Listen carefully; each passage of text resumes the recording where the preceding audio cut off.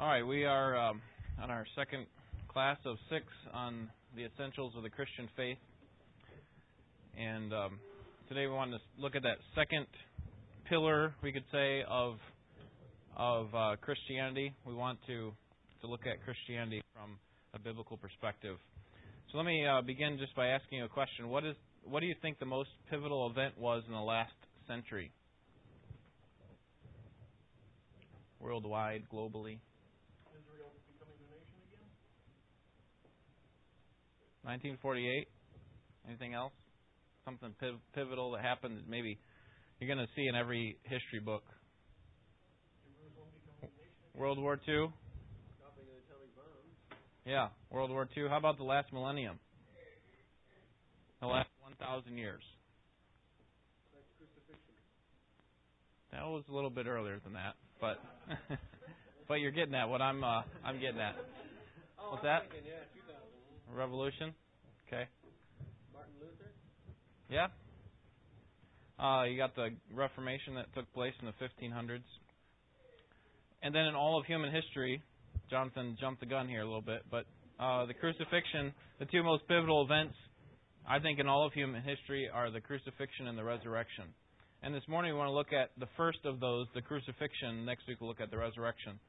We want to discover the true meaning of Christianity. We can talk all we want about Christianity, but really we need to understand it from what God says. We need to look at the person that Christianity is about, because not everybody, but a lot of people say that they're Christians. A lot of people talk as if they know what Christianity is, but really if we want to know it, we need to look at the life and the teachings and the claims of Christ. So in order to do this, we said that it's best to look at the original sources. And so we've decided to use for this class the Gospel of Mark. We're using Mark because it's the first Gospel written. It's short and concise. It's something that we can cover, or at least hit the highlights in 6-week class. And also it's a Gospel of action. One of the key words in the Gospel of Mark is the word immediately. So, anybody want to remind us what Gospel means? Good news. What kind of good news? Hey, I had some good news today. What kind of good news? The good news about Jesus Christ, right? That He is the Son of God. That's what we looked at last week. That was the first pillar, or the first leg to the stool, so to speak, that holds up the doctrine of Christianity, or the truth about Christianity. So let's talk about what we looked at last week. Jesus, remember, in Mark, made some divine claims, and he wanted to show that He had authority. So what kind of things did He show that He had authority over? Mark tries to pull them out. That He has authority over what? What are some of those things?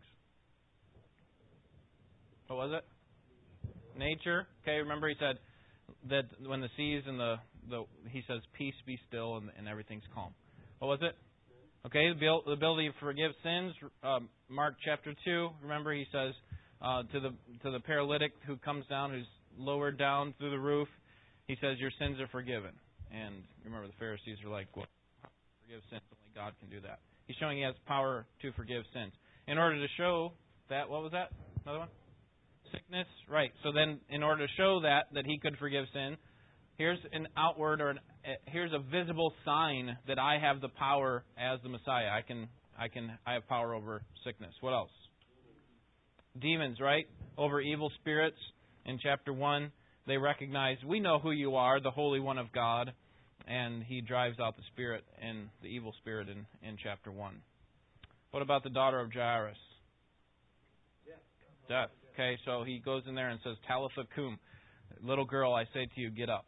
Right, and then He also has authority. The last one was we forgot to mention the teacher, that He has the power to teach. Remember, all the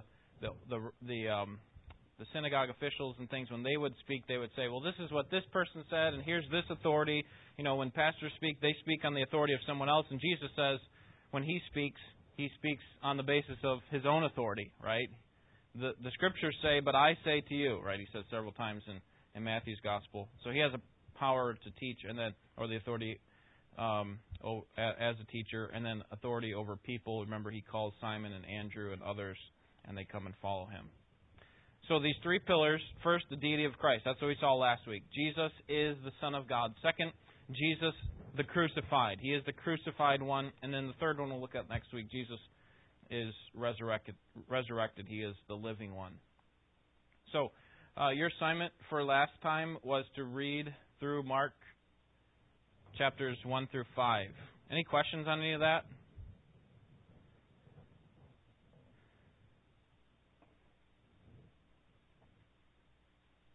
All right.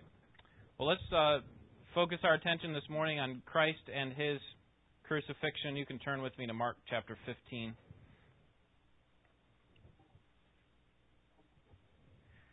Because the death of Christ on the cross changed history forever. But before we look at this account here in Mark's Gospel, let's just define a few terms. First, sin. We looked at sin last time. How did we define sin? Okay, so it's an attitude of sin or an attitude of rebellion that is in either thought, word, or action that is opposed to God's law, right? So it's a failure to conform to what God has told us that we should do. So if He tells us that we should do something and we don't do it, that's sin. If He tells us not to do something and we do it, then that is sin as well. And so sin is a deep personal violation against God's holiness. He is our rightful creator, our rightful king. He owns us in that way. And since that we are saved, then He doubly owns us. And so when we do things our own way, we sin against God rather than doing what He wants. And so because of our sin, we stand in judgment before God, and we need His pardon. We need His forgiveness. Now we want to define crucifixion, because that's going to be something that we talk about today. Someone want to try to define crucifixion? What was, or maybe explain what it was? Okay.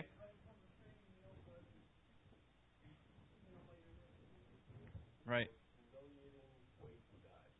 Okay. So the Romans were good at humiliation tactics, and particularly at making death extremely humiliating, making someone look foolish. So it was first about torture and death, and then secondly about humiliation. So they wanted to torture the person. They would flog them first, and then they would nail them, as Eric said, to a T-shaped beam. It was a brutal and slow and agonizing death, because death would come by suffocation, and it would happen usually over the course of a couple of days, where the victim would effectively, or potentially the condemned, we could say, because they may not be a victim. But the condemned person is unable to push themselves up to gain another breath, and so that's why they would come by when the death would be too prolonged. They would come by and break their legs, and so it was torture for them. It was a grueling way to die, but it was also humiliating, because you were basically put up in front of everybody to see, kind of along with how the gallows used to work, right? They were usually set up on a pretty high place where everybody could see, and it would be an object of shame to see that person and to think about their crimes. And so it was contemptible, it was without honor, it was reserved for the lowest members of society. This word crucifixion would not have been used in the upper crust type of in the place of society. That it just wasn't used. It was primarily for the lowest members. And so to die by crucifixion was really a form of a curse. Deuteronomy 21, 22, and 23 says, if a man has committed a sin worthy of death, and he's put to death, and you hang him on a tree, his corpse shall not hang all night on the tree, but you shall surely bury him on the same day. For he who is hanged is accursed of God. So crucifixion was a form of torture and is a form of humiliation. Now, two questions that naturally follow, and these are not the two problems, okay? So don't start writing here. We'll come back to the two problems here in a minute. These are just two questions that might follow when we consider what's going on here. First, if I'm a sinner in need of forgiveness, then how can I be forgiven? How can I be forgiven? That's the first question. The second question is, if Jesus is divine and righteous, then why was He crucified? If crucifixion was meant for sinners, the lowest dregs of society, then why was Jesus crucified? How can I be forgiven, and why was Jesus crucified? And I think both of these questions are answered when we look at the meaning behind the crucifixion. So let's begin reading here in verse 33. What do we learn first about Christ's death in verse 33? Someone read that for us. The 6th hour came, darkness fell over the whole land until the 9th hour. Okay, so what's the first thing that Mark, he might just be writing chronologically here, but in terms of how he explains it, what does he want us to know? What does the Holy Spirit want us to know about Christ's crucifixion? And the day and the out and the darkness. Okay, so what's the significance of that? Bill? That's when Jesus was paying our sin, and it was so horrible that God placed on him that he was covered with darkness. It was a transaction between God the Son and God the Father. Okay. So we have here from the 6th hour to the 9th hour where darkness fell over the whole land. The 6th hour is noon, and the 9th hour is 3 o'clock in the afternoon. So the time when you expect the sun to be at its brightest, the whole land became dark.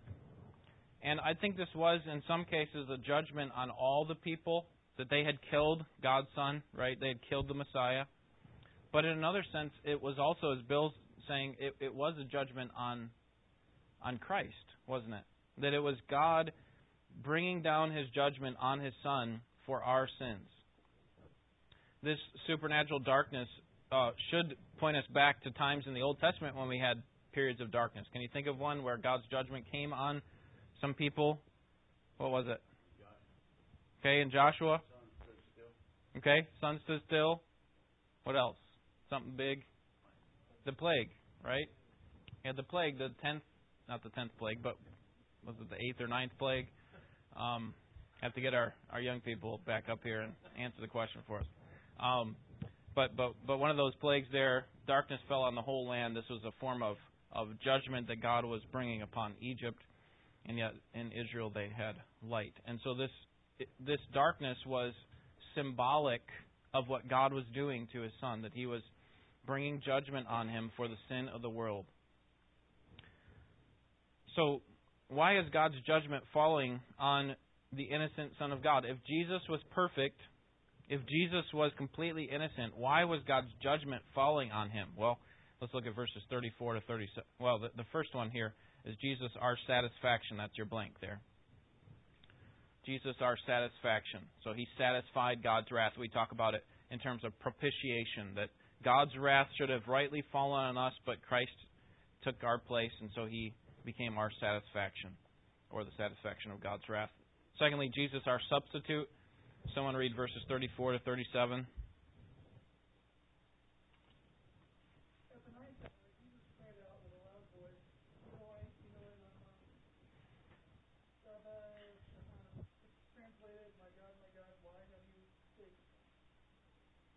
When some of the bystanders heard it, they began saying, "Behold, he is calling for Elijah." Someone ran and filled a sponge with sour wine, put it on a reed, and gave him a drink, saying, "Let us see whether Elijah will come to take him back." And Jesus uttered a loud cry and gave his heaven. All right. So here we have Jesus fulfilling His purpose on the earth. Right? He says, "I came to give life," and so He comes to give life through His death, that He took upon Himself the punishment, the burden of our sin that we should have taken. Jesus, being without sin, took upon Himself the penalty that we deserve. He became our substitute. That's why we say Jesus, our substitute here. And this is evidenced by the cry when He says here in verse 34, my God, why have you forsaken me?" He's expressing the profound horror of the separation that He had never experienced from His Father. Christ had eternally perfect communion with His Father, and now it's temporarily severed as He dies for sinners. And so in that time, He bore both the guilt of our sin and the punishment for our sin, and He did it in our place. And so in order to help understand understand the concept of Christ's substitutionary death, consider this illustration. Imagine this dark-colored book here represents your life story. And in your life story, it is made up of all the records of your sins that you have committed in your entire life. Now, certainly there are some good things in here, but the sins have to be paid for. And so you need something to happen. Now, suppose this left hand right here represents you, and the ceiling represents God. So between you and God is the record of your debts. Everything that you have done in this lifetime and that you will do stands between you and God in order to have a right relationship with you. You are separated from God because of your sin. And so while the Bible says that God is love, part of His love is expressed in His justice. That He can't just take this away arbitrarily and say, you're okay, you're on my side.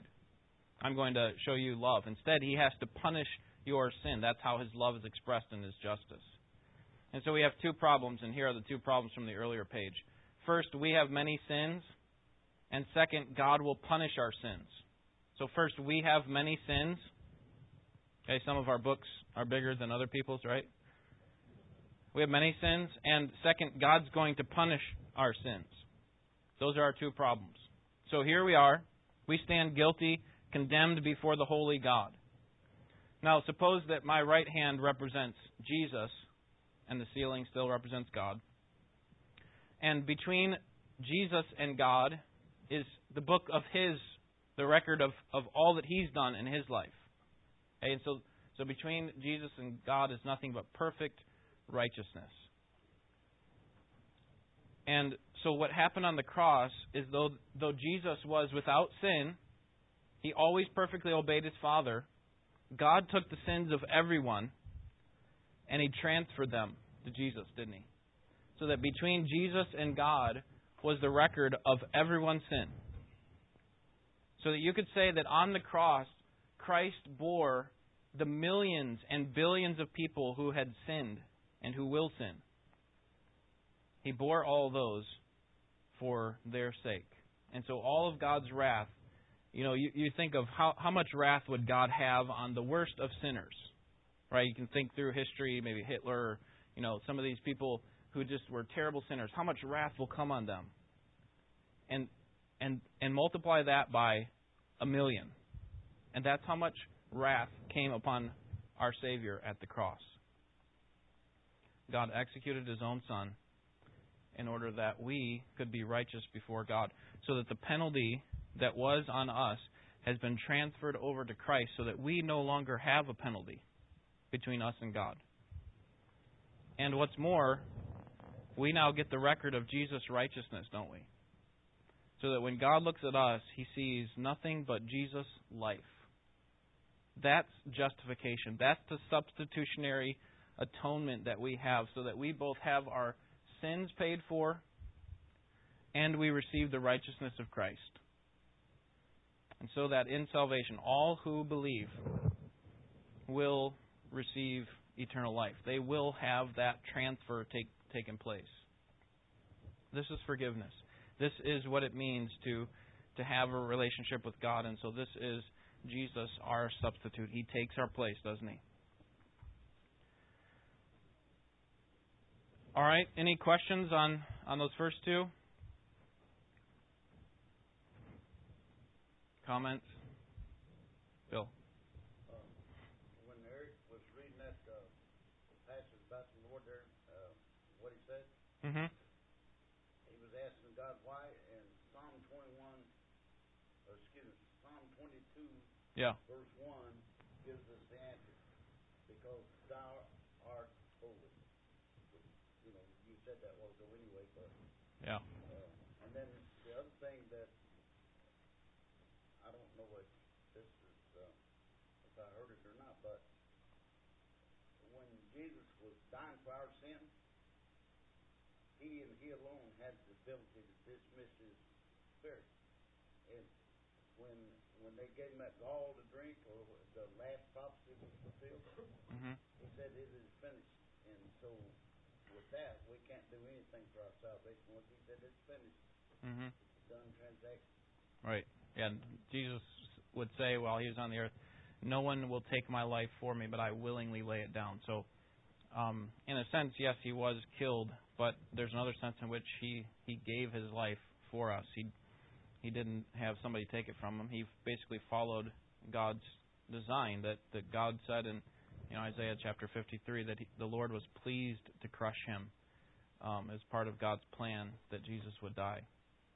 All right, thirdly, Jesus our Savior. Turn over to Mark chapter 10. I'm sorry, did I skip one? I'm sorry. It should be Jesus our Sacrifice. I just gave you the fourth one. So, and you're going to have an ugly handout now. It's all scribbled out. Jesus our Sacrifice, and then Jesus our Savior. So let's look at Jesus our Sacrifice. While we're here in chapter 15, would someone read verses 38 and 39? The veil of the temple was torn in two from the top to the bottom. When the centurion who was standing right in front of him saw the way he breathed his last, he said, "Truly this man was the Son of God." Jesus our Sacrifice. The temple was comprised of two rooms, a large outer room followed by a small inner room called the Holy of Holies. The inner room was the symbolic place where God would come and dwell with His people in the Old Testament. And you remember that nothing impure could ever enter into the most holy place. Nothing impure. And in order to ensure that, you had between those two rooms this huge temple curtain. It was a curtain that I think was about 10 inches thick, and it reflected the separation that there had to be between the holy God and unholy people. And so no one could enter that place except for who in the Old Testament? Who could have? Just the high priest. And how many times a year? One time a year on the Day of Atonement. He would take in the sacrifice and he would basically offer this sacrifice, and God would meet him there at the mercy seat.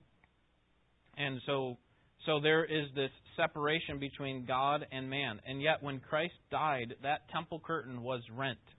It was torn in two to symbolize, again, just like the darkness symbolized something, this symbolized that the blood of Jesus' sacrifice was enough to pave the way between us and God, so that now we can go directly to God through God the Son. Hebrews 9:22 says, according to the law, one must also say, all things are cleansed with blood, and without shedding of blood there is no forgiveness. But of course the animal's blood didn't really atone for the sins. That's what Hebrews says, that the blood of bulls and goats does not atone for sin.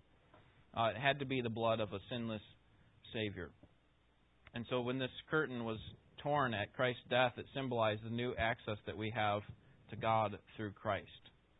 That these regular sacrifices that the Old Testament believers had to bring were no longer needed.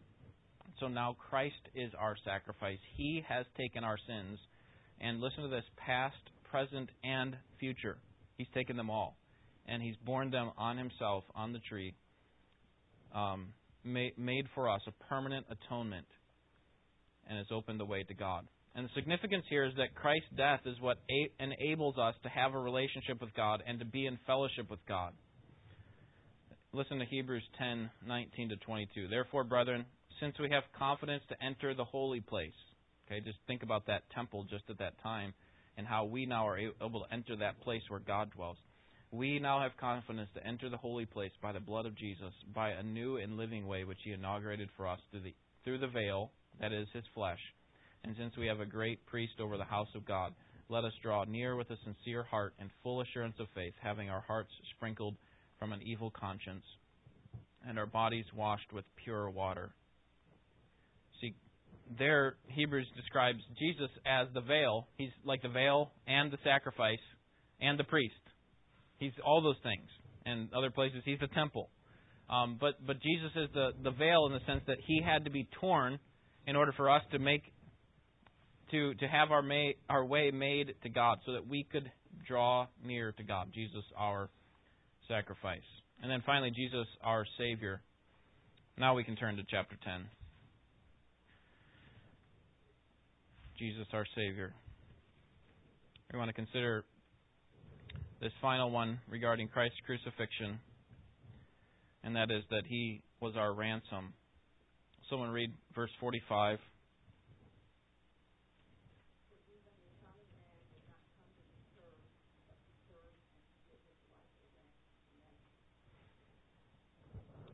Now, you would expect that a king, if he were to come down from his throne and kind of live among the commoners, that he would come to be served by the people, but that's not what Jesus did. When He came as the king of the universal throne, He came down to live with us commoners, us sinners, us who were His enemies. And instead of being served, He came to serve and to give His life as a ransom. So what is a ransom?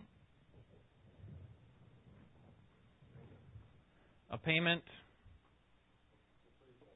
okay, a payment to free someone from bondage. So, obviously in Roman times, slaves could be ransomed, or a government could purchase the freedom of a captured soldier by paying a ransom. A slave or a POW did not have the ability to free themselves. They needed to be ransomed by someone else who had that kind of ability. Someone else had to set them free. And so the Bible refers to all people that are apart from Christ as slaves to sin. That we are in bondage, we are held captive to sin before a just God who hates and who will punish sin.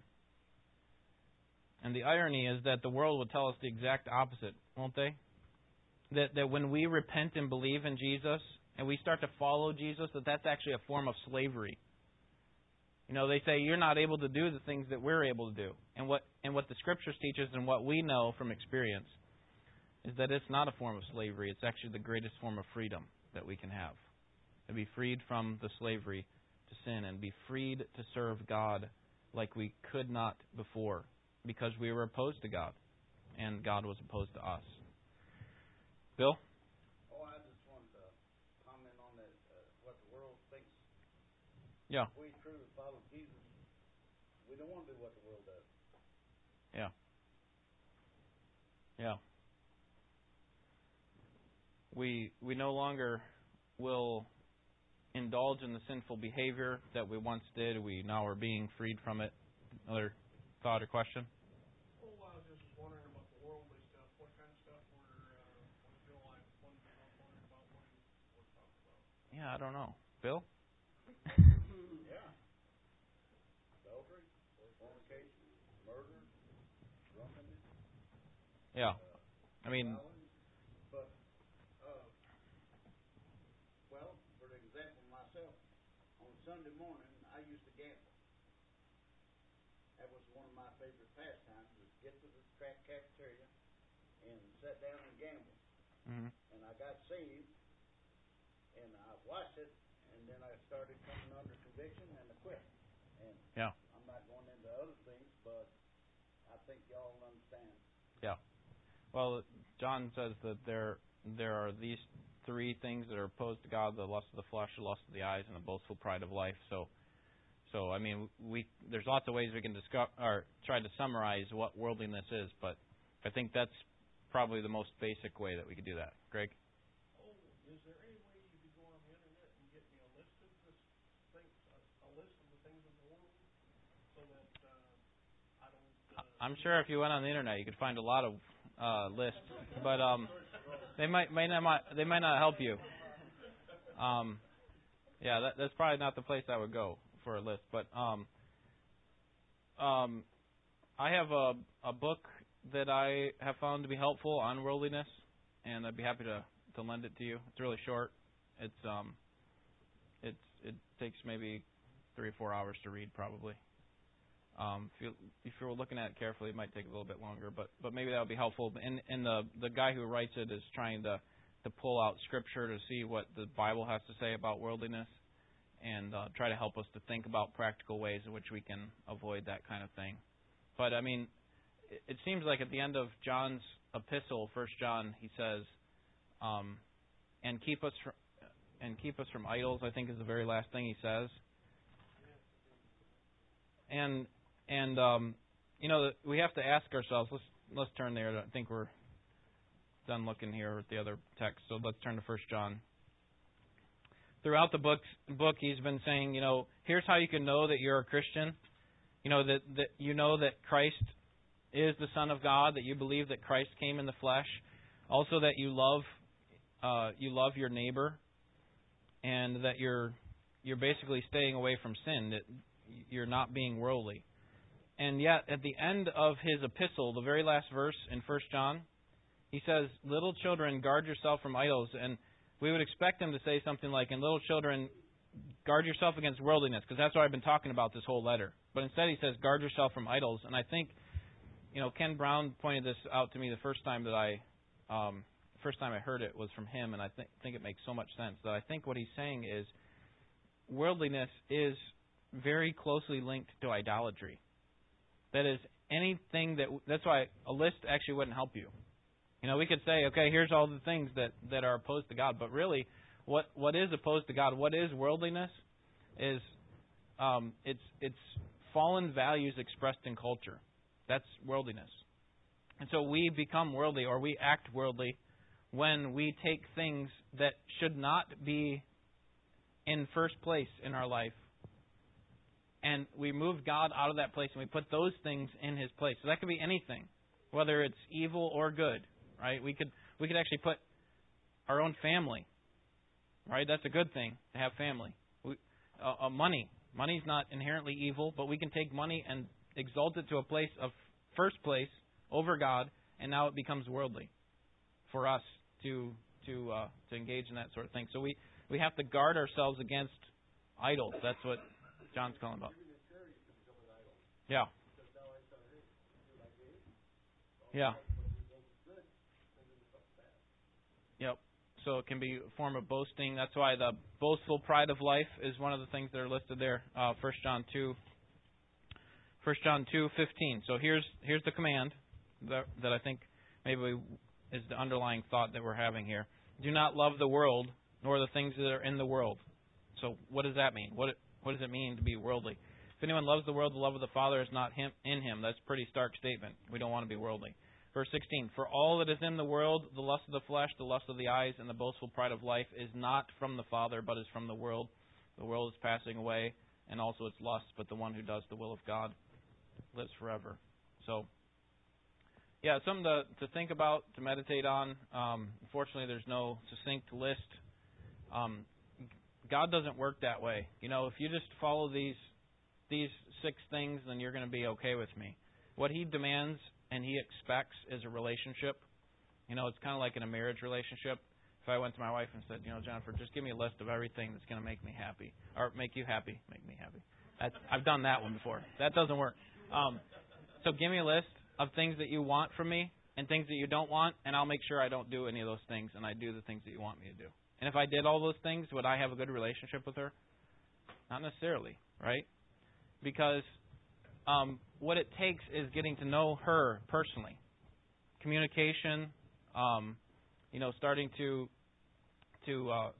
talk and to work through different things, and that's what it takes with God too. I mean, He expects a relationship with us, so that we're trying to find out who He is, so that we can, as theology really is, just thinking God's thoughts after Him. We learn from what He wants us to know, and we start, okay, this is what God wants. And the more you get to know your spouse, the more you get to know God, the more you can start finishing each other's sandwiches? Yes. Sandwiches. See? So, but that's the same thing that works with God. I don't want to denigrate the relationship that we have with God like it's just a relationship with a marriage. But often, God uses that very illustration to describe the relationship we have with God. I think of, Hosea? Is it Hosea? No. Haggai, right? Haggai's the one that married the prostitute. Hosea. Okay, good. We need these kids back up here again to help me with my Bible trivia. Terrible. So Hosea married the prostitute, and God's saying, this is what it's like for me to have a relationship with Israel. You keep going back to your false gods, and you need to recognize how much I love you and how much I'm committed to you, and so on. And, of course, Jesus does the same thing when we are described as the bride of of Christ, right? The church is the bride of Christ. So this marriage relationship is really just a picture of something bigger. So in one sense, I don't want to denigrate the relationship we have with God and just say, oh, it's like an infatuation that we would have with a boyfriend or girlfriend. It's not what it is. It's about a commitment. It's about a relationship. It's about communication. And so discovering what worldliness is much bigger answer than we can actually address in just a few words or a few points on a list. All right, long answer, short question.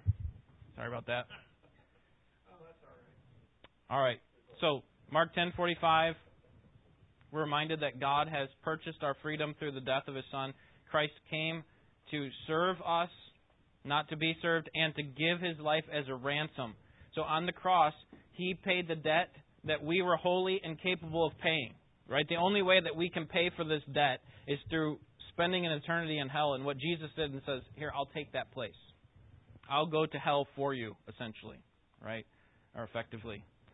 And this is the great hope and the joy of the Christian, is that in Christ's death, Jesus pays the price that buys us back to God. And so that we can say with Paul, there is therefore now no condemnation for those who are in Christ. And notice, we're already gone from Mark 10:45, but notice that He gave His life as a ransom, that this was a free gift. He wasn't constrained or forced onto the cross unwillingly. This is what Bill was mentioning earlier, that He chose to lay down His life for us, and He did it according to God's plan and desire. Any questions before we finish with a summary? Look at Galatians 6:14. It's on your handout. You're welcome to look in your Bible if you'd like, but there it is for you. Paul writes this, "But may it never be that I would boast except in the cross of our Lord Jesus Christ, through which the world has been crucified to me, and I to the world." We asked earlier, why was Jesus crucified? And why do Christians glory in the cross? Why do we boast in the cross? We glory in the cross because it is on the cross that the unmerited love and unwavering justice of God is so clearly displayed. So where God's love and His justice meet at the cross, I'm going to pour out my wrath. I need to go the other way here. I need to pour out my wrath on sin, and He does that. That's showing His justice. But He's also showing His love in that He gave us a way to escape from the penalty that we deserved. So it's on the cross that the guilt and punishment of our sin is dealt with, not by us, but by Christ, because the Lamb of God has taken away the sin of the world. Jesus Christ is our substitute.